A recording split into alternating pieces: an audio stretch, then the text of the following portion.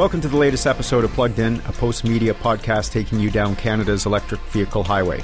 I'm your host, Andrew McCready. Today my guest is a Canadian YouTuber named Ken Bokor, whose EV Revolution show is required viewing for those interested in electric vehicles, battery technology, and public policy surrounding the implementation of an EV network. What's remarkable about this guy is that his self-produced show is a hobby, something he does on the side. He's a father, a husband, and has a 30-plus year career in information technology. He's also very passionate about the environment, and once he discovered electric vehicles a few years ago, he channeled that passion into what has become a very successful YouTube show. If you've seen his show, you know you will enjoy my interview with him, and if you haven't, after hearing him, I'm sure you'll be logging into YouTube and searching out the EV Revolution show. But before we get to the interview, here's what's making news in the electric vehicle space right now. German Chancellor Angela Merkel has declared that her government wants 1 million electric vehicle charging points in the European nation by 2030, representing 50 times the current number of 20,000 charging points. Noble to be sure, but also as likely to happen as U.S. President Donald Trump embracing the Paris Accord. As much as some politicians and government policymakers have nudged the EV adoption needle, in this country thanks mostly to rebate programs, such proclamations as Merkel's do the EV revolution a real disservice. Not the sentiment of 1 million charging stations, but rather by assigning a date to such a milestone. We're seeing similar such political grandstanding in this country, with certain provincial governments proclaiming gasoline-free roadways by 2050, an arbitrary number that is about as much basis in reality as the flying car, ride-hailing service promised by 2040, and getting a pizza delivered by a drone by 2020. To be sure, governments of all levels have a role to play in furthering electric vehicle adoption, but it will be the private sector and the individual consumer that ultimately power that revolution. Nice rounded-off dates notwithstanding. It might not be the biggest EV-related news of 2019, but the Ford Motor Company's upcoming reveal of its new electric vehicle certainly is the most intriguing. It's an electric SUV inspired by the iconic Mustang model. Yes, you heard that right. Not an EV version of the Mustang itself, but an EV version of a crossover based on a Mustang. Wow. Needless to say, the internet has gone wild with possible renderings of such a hybrid beast, from the sensibly mild to the outlandishly wild.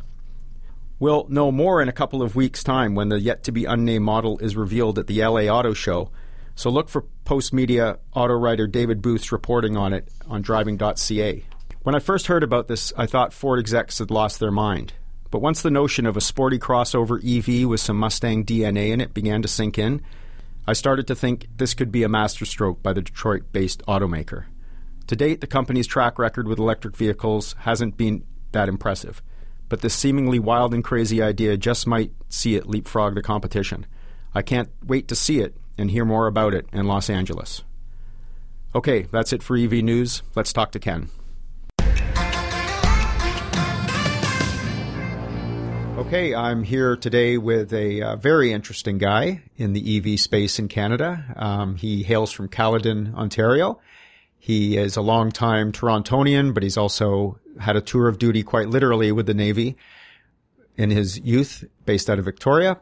Ken Bokor is my guest today, and apart from being an EV fan, Ken also has a wonderful YouTube channel called EV Revolution Show. Welcome, Ken. Thank you, Andrew. Thanks for the compliment. I appreciate it. You're very welcome. So, first question, what is the first electric vehicle you ever drove? The first one I ever drove. That's a good question. I would probably have to say a Tesla Model S. Okay. Would be the first one. Okay. So if you're going to go high end, right? Right. And that's because I really was never into the EV market space only until a few years ago. And I know we're going to get into a little history on that. But so once I discovered this EV marketplace, I kind of knew a little bit about it, but as most consumers, totally unaware, because that's not really what was going on at the time. So then I just happened to be at a Tesla store, I think Yorkdale or one of the locations, and on a weekend, you want to take a test drive? Sure.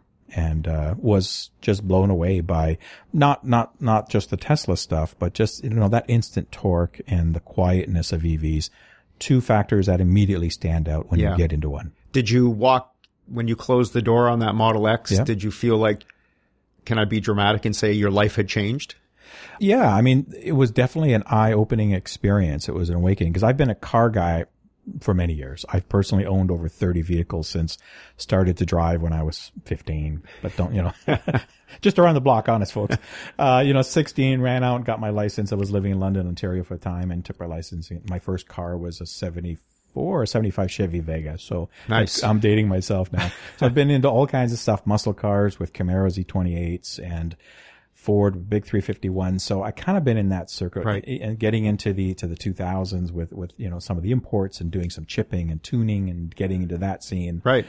So I kind of understood cars, but this was a totally different experience in that Model S. It was just, never mind just that it was a luxury sedan, and I've been in those, but that electrification, and it really does open your eyes to say, wow, this is something tangible now. Yes. Let me explore that a little bit more. And because you're a car guy, did you think after driving that there is a paradigm shift in personal mobility on the horizon?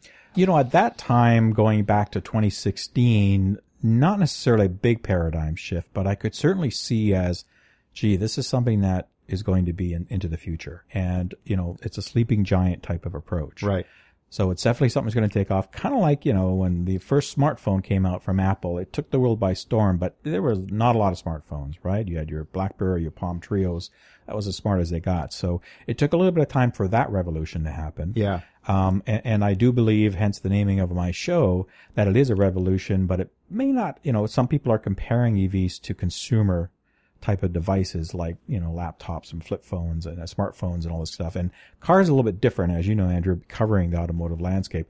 It's a much different buying experience, and it's a much different way of purchasing those type of items. And the longevity, people keep them much longer, especially us Canadians. Like, as long as we have the duct tape doesn't run out, we keep them going. Right? It's a big commitment, a car. It's a big commitment. Yeah. So adoption's happening, but it's not going to be as fast as it would be, let's say, for LCD TVs and this kind of stuff. Looking at when your EV YouTube channel began, wasn't that long after you drove that car? Correct. So you immediately thought, I got to do something. Yeah, I got to do something. So what really was kind of the nail into the box type of approach was when I watched the Model 3 reveal back at March 31st, 2016. In fact, I watched it the next day, the early hours of the April 1st of the morning, because I couldn't watch it live because it was on 11 o'clock Eastern. And I actually was flying to the States the next day on a 6 a.m. morning flight out of Toronto. To the northeast U.S., so I needed to get to the airport early and get up. So I watched it sitting at the gate waiting, for the plane as I got there nice and early. And as soon as I watched that and I saw 35,000, I saw all electric, I saw a decent range, I said, I'm in. Yeah. Put my $1,000 down on the Model 3 and said, wow, this is a game changer for me. And it was the price point that really caught me, because knowing that EVs were still, and to some degree are still a little bit of a niche, right? Yeah. As far as, and that we don't have cost parity, thought that was it. And immediately got excited. And then started, as we all do, get into websites and Googling things and learning as much as you can about that vehicle, and stumbling across made a friend here in Toronto that we started another channel with. And that channel originally was dedicated primarily to Tesla? Correct. Yeah. Yep, primarily to Tesla. So what I had approached Trevor on, and because he had fired up a forum and got a lot of activity and interest in the Model 3, was let's just do a YouTube show or an audio podcast just to kind of keep that momentum growing. There's so many questions. It's such a new thing, and it really sparked the industry, knowing that this was going to be a big deal. Let's get community engagement and build a community out of that. But even then, I always thought that the market is still more than just Tesla. As I explored and read a little bit more and the Leaf's been around since 2010. Right. It's been selling globally, and there's some other stuff, the iMeV, and there has been some stuff out there that have been selling. So, and EV adoption has to be more than just one state, one country, one brand. In order to really make a significant difference in GHGs, which is at the end of the day what we're about, it's got to happen on a much more massive scale. And that was my take on starting the Model 3 Owners Club YouTube show with Trevor, is to incorporate some of that material into that, even though it was mainly a Tesla dedicated show. But now that show is solo. You're a singular host of it, and it is no longer a Tesla show. It is what you originally said. It's more about just the big landscape of EVs. Correct. Yeah. So Trevor is a big Tesla follower, enamored with the technology. He's a tech guy, a very smart engineer guy, always loved Tesla. So he kind of wanted to continue with promoting that. And I said, great, let me branch off. Let me take the show into the direction that I kind of wanted to go, as you just described, Andrew. Yeah. So that's what I did. About April of last year is when I started the new channel. Trevor helped for the first few. And then with both of our busy schedules, it was really hard to get together to record. As I'm sure it's hard. You can do things remotely, but it's much easier to do them in studio with a person, and you have that dynamic to draw upon. So it was really getting harder for us to get together. We could maybe only do a show once every 4 or 5 weeks. Right. It was tough to get a good cadence going. Yeah. And then to do any kind of a traveling, we did end up going down to the Tesla, first deliveries of the Model 3s in July of 2018, if I have my numbers right. Or 2017. I have to think back. 2018. It's got to be 2018. We did put probably the first real video of a Model 3 test drive. We got access to a very early production model, from an owner, and put that up there and got 1 million hits on that. So that was kind of a big deal. Yeah. We're pretty happy with that. Most people would suspect that now you have a Model 3 in your driveway, but that's not the case. So what happened there? You put your money down. You're excited to get this car. Absolutely. Well, I mean, I'm glad you did your research. Had Ford not kind of come in and knowing the government change that we had here in Ontario last year coming. Doug Ford, the premier. Doug Ford, yeah. Had he not come in or not been stating that he was getting rid of our incentive program, I most likely would have stuck with the Model 3. But for me, it was strictly just economics. I had a budget to stick with. Yeah. I had always had my mindset on just the base model, standard range Model 3. Right. And at that time last year, in 2018, in June, March, April, May, Tesla was still only selling here in Canada the top line model. Right. And it was, it's about 65K, kind of up there. Yeah. And, you get your 14 off of that, but great. It's still a big, significant number. Right. And my budget it was just too much. So when I knew that the base Model 3 wasn't coming anytime soon, I had to start looking elsewhere because I didn't want to lose that $14,000. It's a significant amount of money. So I did test drive everything that was available at the time, the i3, the Nissan Leaf, the Chevy Bolt, the Hyundai Ioniq sedan. And the e-Golf. Those were the other models that were available next to the Model 3 at that time. So we're talking February, March of 2018. And then I ended up picking the Leaf. So why the Leaf? Actually, the e-Golf was my first pick, and I know our buddy Francois might cringe, but he knows the story anyway. Because the Golfs drive like a Golf. It's a really nice driving car, and the interiors are just fantastic. So, and I wasn't too concerned about the range. 200 kilometers is more than enough for my daily needs. But I couldn't get one. They had a really super long waiting list, like a year. So my next choice was the Leaf. And the reason it wasn't the Bolt, because it also had to do with a family decision, mainly my wife. So, because we do swap cars from time to time. She doesn't drive as far, and any car we purchase, she has to be able to drive it. She's kind of petite, so there's an ergonomic aspect to that. And she just couldn't fit properly in the Bolt. Otherwise, I would have gone for that strictly for the range, just for the range, because I was fine with the Bolt. I was looking to kind of get the most range I could at the time. Yeah, settled on the Leaf, and I don't regret the decision at all. Right, and that would have been the second, just probably when the second generation came out. Yeah, so it was the new ones of the Gen 2. It was a 2018 with the 40 kilowatt hour battery pack, and I got the SL, which has everything in it, and at a really good out the door price. Yeah. No, with the incentives before they went away. There's a reason that's the best selling EV in the world. Yeah, right? Absolutely. Right. Absolutely. So who would you say, now that you've had a couple of years or a year. Yeah, a year and a half now. Of the YouTube channel. The YouTube channel, almost a year and a half. Yeah. So who's, is there such a thing as an average viewer? Who do you think who's watching your show, and people out there who don't watch it, why should they? Great questions. I've got a good mix of viewers. One thing YouTube does provide you is analytics, if you've explored that. And geographically, my USA, England, and Canada are my top 3 countries in that order, believe it or not. And then it goes down to 50 other countries around the world that I have viewers.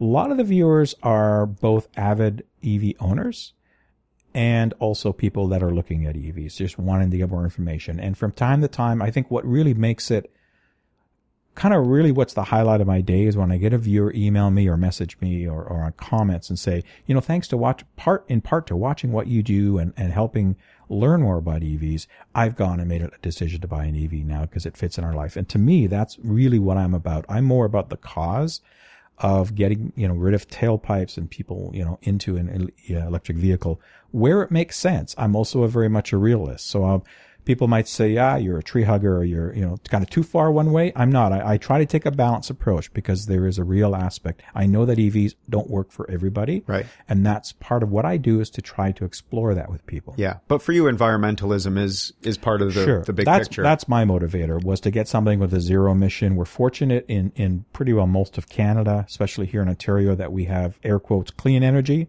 You can debate the aspects of nuclear for a while, but in all intents and purposes, it's really safe. We've had, and waste wise, it's not that bad as comparable to other situations. And the energy costs are so low, and combine that with our clean energy that a zero emission impact here in Ontario makes a bigger deal than maybe in Virginia, West Virginia or something where their energy is still coming from predominantly coal.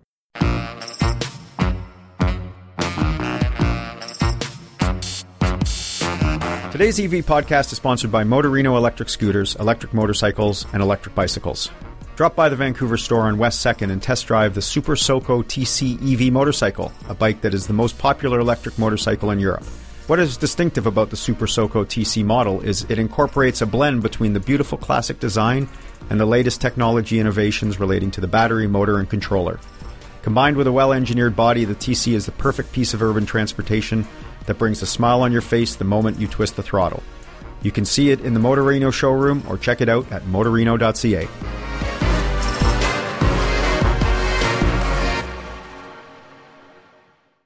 There's a lot of myth and fact out there about EVs. Mm-hmm. What in your mind, I mean, even from the feedback from your viewers, what do you think is the biggest myth about EVs?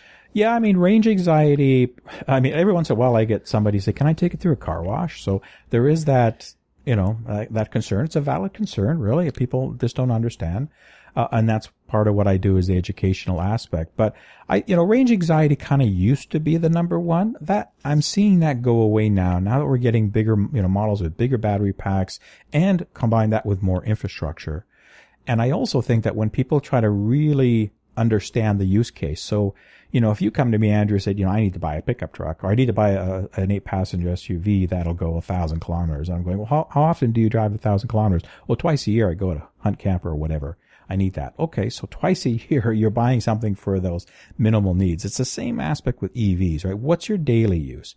What's your most common elements? 99% of my use is well within the Leaf's range, even in winter. If I have to go beyond that, I either plan my trip differently with charging, or I'll take my wife's car, and my wife drives my car, and she has no problem. So our EV is always getting used. So the range anxiety is starting to go away. It's more about it's more bladder anxiety, right? Because you got to stop anyway nowadays. So it's more, okay, now that I've taken that off the table, what about my operating costs? What about my ownership? I mean, these things are technically, are they going to be more expensive? They're more costly to buy. So it's combating that with, that, they do run cheaper, obviously, depending on your power. Some states it may not make sense, obviously, in the U.S. and other countries, but for most it does. Operating costs, repair-wise, they're much lower, but people don't know that. So it's a matter of educating them. And I think in most car buying situations, it still comes down to cost efficiency. As much as people want all the bells and whistles, it's still about how much is it going to cost me, and in 5 years, how much is it going to cost me? Yeah, and EVs have a great total cost of ownership over time. And the longer you keep it, the better that total cost of ownership is. The only hiccup to there right now is that the initial purchase price is higher from a cost parity than a comparable internal combustion vehicle. So I can buy a loaded Honda Civic for $30,000, or I can buy a Nissan Leaf at $45,000 to $48,000. That's why those incentives like we had last year helped, because they closed that gap to almost take that cost away. I'm pretty well experiencing benefits of lower operating costs from day one, because now my price point was matched. So I'm experiencing, but for somebody who doesn't have either incentives or enough to cover that cost difference, it takes a little bit more time to get that total cost of ownership savings and that return on that investment. But you're right. I'm hoping that we do see cost parity. I still think it's 5 to 7 years away, and I'm a little bit negative on that, only because the auto manufacturers aren't that quick to give away money, as you know, probably better than I do. Yeah. So if they can, even though we know battery costs are coming down, we know that there's more companies spinning up parts and all supply chain for electrification. It's going to become much more commoditized. But manufacturers are still going to hold on those margins as much as they can. Yeah. And I think also what you said about the e-Golf was true, that despite Canada's, as a country on the globe, is a good adopter of EVs, there are other markets that are getting first crack at these cars. Yeah. As particularly European and Japanese cars. So we're kind of lower on the chain. So that is a frustration I've heard from a lot of people who want an EV now, but they can't get one. That's a great point when you look at the Kia and the Hyundai situation today, right? The Kona EV and the Niro EV and the Kia Soul EV, the new one, they are all on constraint products. I've got viewers that tell me they're waiting 18 months. Yeah. In some cases, depending on where they are. I think that's in the U.S., that one. But you're at least 6 months to a year wait list for that. And that's a shame, because the longer you wait, the more chance you're going to, maybe I can't wait and I'll just go do something else. Right. And maybe stay with an ICE vehicle where Right. you've had that opportunity to switch. So Right. part of that, I think, is just Kia and Hyundai, which, as you know, are the same company, basically. They're only manufacturing these in one South Korean plant, and I just don't think they've given it enough serious thought to production volumes. Yeah, to push them out everywhere. I think if they pushed more out, they would sell more out. Right. There's no doubt in my Demand mind is that. there, but supply demand isn't. is certainly there. So, Yeah. yeah. What are your thoughts on plug-in vehicles? I mean, So, that's an yeah, EV good question. of sorts. Very much so. I'm a big supporter of plug-in vehicles because I think they're a good stopgap measure. And I tell you why, because there are a lot of cases where just an all-electric vehicle, just for that use case that driver or owner needs, isn't going to cut it. So whether or not I've got to drive 200 kilometers a day to work, there's not many choices in all-electric vehicles that are going to be able to cut that, right, as far as ranges go. And you have to factor in winter. So here in Canada, now where you are in lovely Vancouver, it's not as bad. You can stretch it a bit more. But when we get down to minus 25, minus 30s, it's common with all EVs that you can see up to 50% range loss in that battery. So if you've got something rated for 400 kilometers, you might only get 2 in the dead of winter. Plus then you're turning on the heated seats, exactly. the heater, and everything's Plus getting all that taxed. other stuff. Now, there are some benefits to heat pumps and some efficiencies that can be got, but Right. you're absolutely right. Yeah. So, people are surprised when I say up to 50%, certainly can be. So you need to factor that in. And if some people can't factor that into their use case, then a plug-in hybrid's a good step, because you can kind of get the best, at least, of one world Right. associated with another, where you have a battery that you can run off of only. So you're at a zero emission state when you're running on that battery. And depending on the vehicle, it could be 30, 40 kilometers up to 80, 85 kilometers. The Chevy Volt, unfortunately, which is not being built anymore, is a fantastic plug-in vehicle, right? 80 kilometer ranges, a lot of great owner stories there.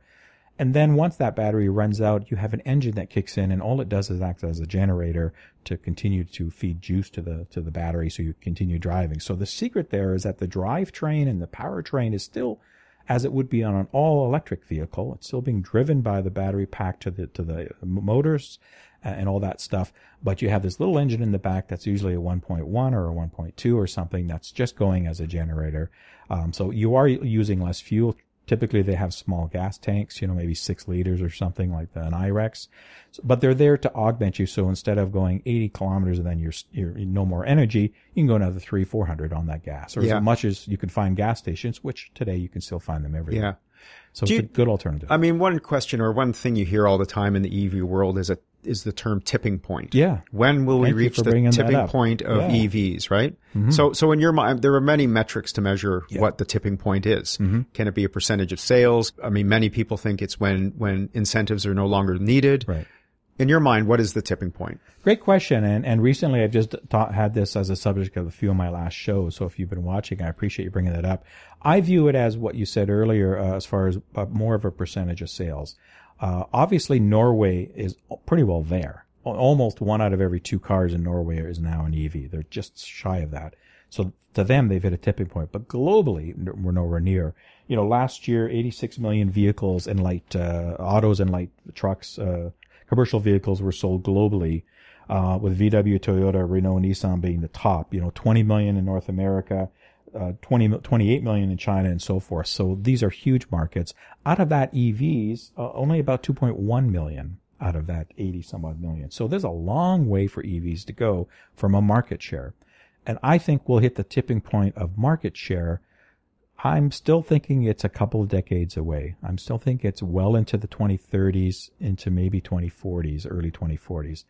And I got a lot of people say, well, why? We have this curve. We're riding this curve. We're doubling now every year. We're doubling this. I said, yeah, the numbers show. And if you listen to Tony Seba's stuff, he's mathematically thinking by 2030, we're way, we've hit that tipping point and beyond. I don't think it's going to happen for a couple of reasons. One is still demand and supply, or supply and demand. I think that's going to be an issue as we continue to ramp up the needs. Technology and battery cells are going to continue to advance and change, so there's going to be that element to add to the mix. There's a lot of countries around the world that simply don't have infrastructure. Take India. Even though they'll put stricter emission demands, they're going to go banning ICE sales, I think, by 2030 as a country.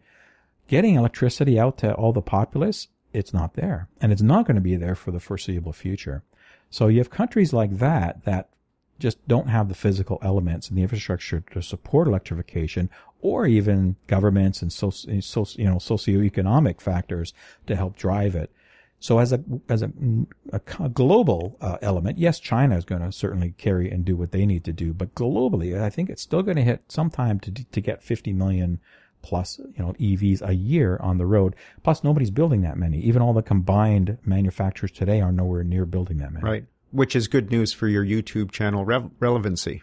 Hopefully there's some life to it, some longevity. Exactly. I mean, I'm here, again, as I do on my show, my tagline is educating minds one tailpipe at a time, because that's really what I'm about, is to provide that education, and news stories. And commercialization of the electric vehicle industry is also a big element. Fleet builds up and transport, short, medium hauls, with Tesla and Nikola and all the truck manufacturers now getting into the game. There's already been some deliveries by a truck manufacturer, not Tesla, but somebody else already, that just delivered 100 units, all electric. They're great for those kind of models. And school buses, my goodness, how much diesel comes out of those things when you look at them. And I've been to some other countries, like some of the South American countries, where in public transit, you're behind these buses and they are just emitting so much black smoke.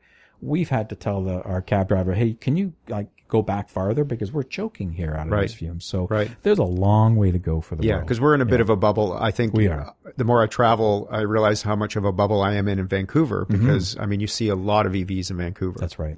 But so you kind of get the impression that we're all like this, but like you say, travel the world, and there's a few decades to go. Go to Portland, you'll see something similar. Yes. Out in the West California to a point. Yeah. But beyond that, you're right. It's very, very small pockets. So while people in the USA may think, we might double, triple and get to those numbers, just take, and the Scandinavian countries, UK is going to put in, really quick. They've already done it with congestion charges in the UK and in downtown London and this kind of stuff, installing more charging points everywhere. They realize it. So it's happening fast. So fast, relatively speaking. Right.